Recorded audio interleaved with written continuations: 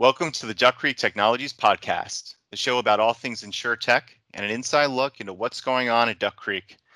I'm Rob Savitsky, and on the show today, Michael Smith, Director of Professional Services, will share his perspective on how Duck Creek and our system integrator partners have been able to deliver core system implementations in today's increasingly virtual work-from-home world as brought on by the COVID-19 pandemic. Michael, how's it going today? Hi, Rob. It's going pretty good. Just another day, cranking out some low-code configurations for some of our clients. How are you?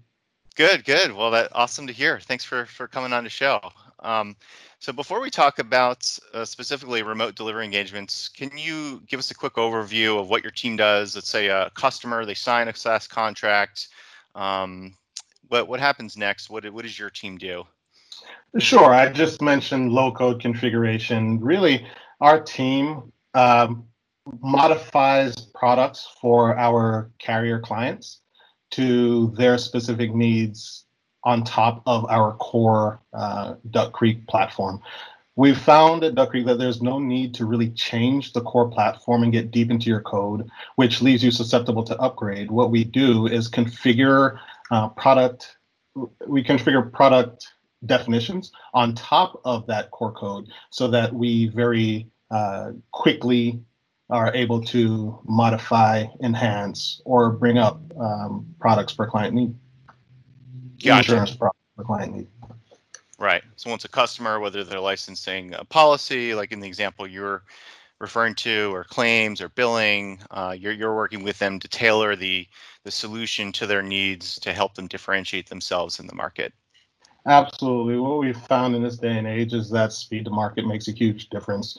So we do take customer specifications and quickly turn them into an active product that they can then turn around and service their insureds with, whether it's policy or claims. Gotcha. So turning our attention to COVID-19, so certainly it's had a huge impact on the world and really every industry, certainly insurance. Impacts from reduced travel, fewer people on the road with auto, debates around what a business interruption policy should or should not cover in the future, and certainly just broader, shifts to work from home, and really obviously depending on where you are and what state you're living in. So certainly here at Duck Creek, we're still working from home, and so. My question to you is, what impact has COVID-19 had on core system implementation projects?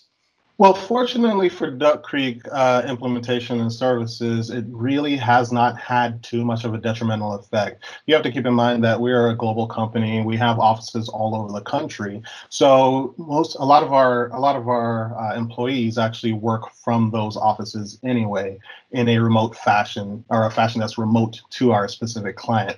Now, early on, or historically, we've wanted to ship employees, configuration staff, and then our engineers to a client in order to sit together in a group and hash out a solution and put together the solution. But over the past few years, we've found that we actually are able to do this successfully in a remote fashion, especially with some of the advances in technology that have come along. So we have been steering away from having a heavy constant presence on a client site when possible, and allowing folks to work remotely from the offices. Now with COVID-19, what you do is say, all right, well, they're already in the office, now my office is at home. So from a client perspective, because some of our work was occurring remotely anyway, it has no true effect. The impact really is more on the folks actually doing the work and whether they prefer to work from home or from their office. Gotcha. So it sounds like we've had a history of doing a lot of remote work already, so it really hasn't been, too much of a stretch when we went to full remote. Really interesting, Michael. To go on that point, so I think most people would agree that there's definitely some advantage of having face-to-face meetings, and I know you mentioned that we sometimes will do some of that in the beginning of projects, regardless of COVID.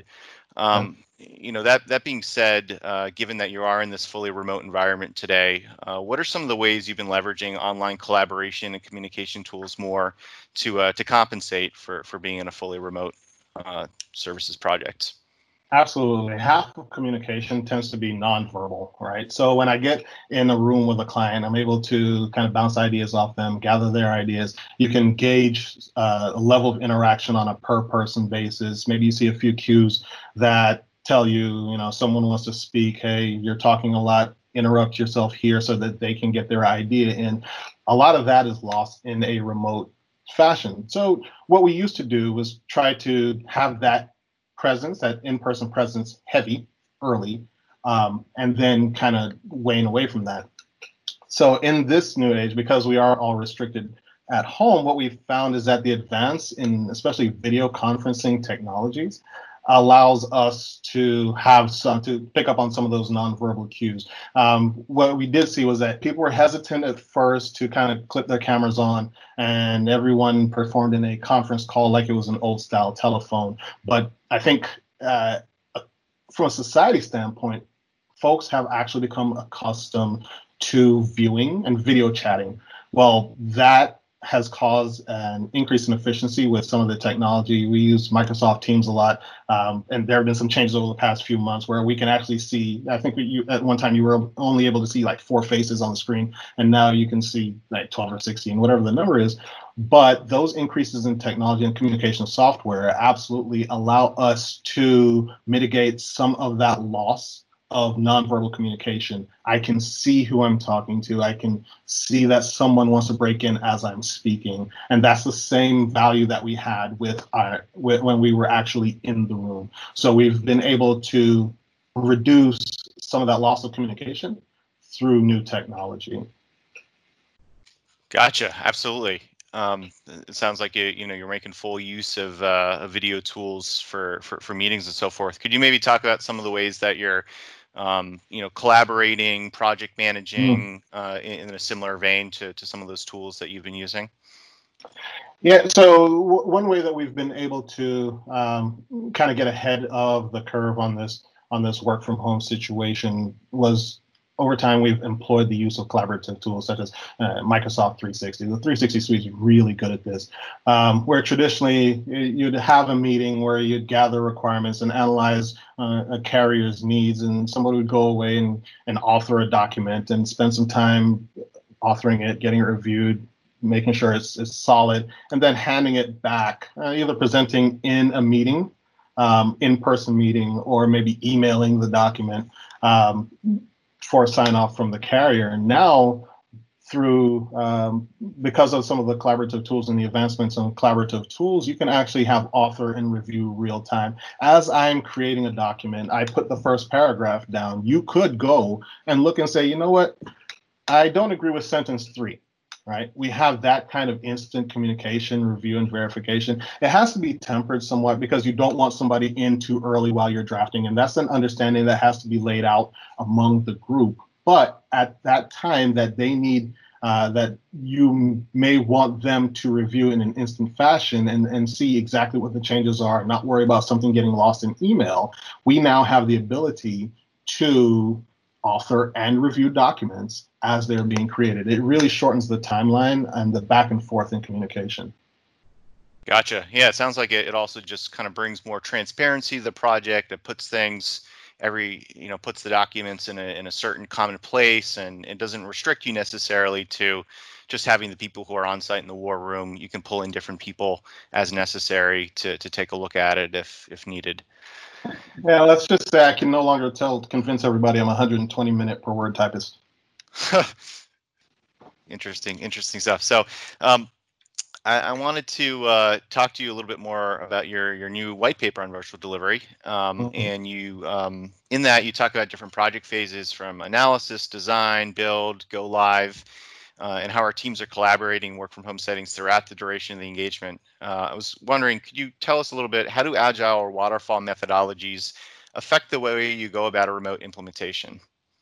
All right. So with the phases of implementation, especially when implementing something from scratch, whether it's agile or waterfall, you still go through the same phases. The difference is that with waterfall, you have these long phases of requirements gathering, design, development, and actual QA.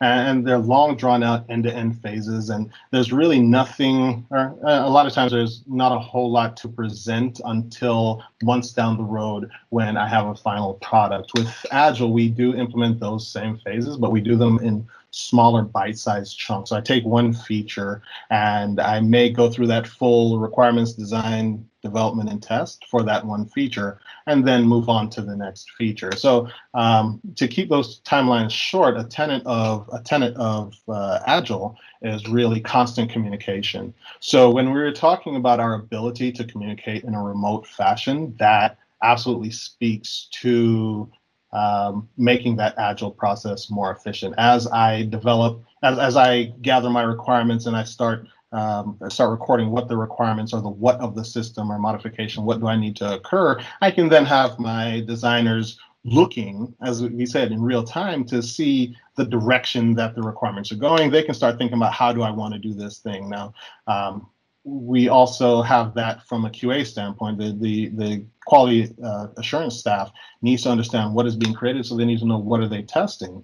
If they can get a hold of the requirements or the what that we're creating earlier rather than later, they're able to compress their timeline, develop their test strategies, and then implement them in that quicker fashion. We don't have to wait until the product process is fully completed to then get into me starting my work, right? Then we have the overlapping phases. And this is, as far as Agile goes, it allows, because Agile is in smaller chunks, it allows us to have this overlap and this constant communication. If you try to communicate, like say, War and Peace, it's a lot more difficult to tell somebody about the whole book as opposed to picking a chapter and saying, this is what this chapter is about.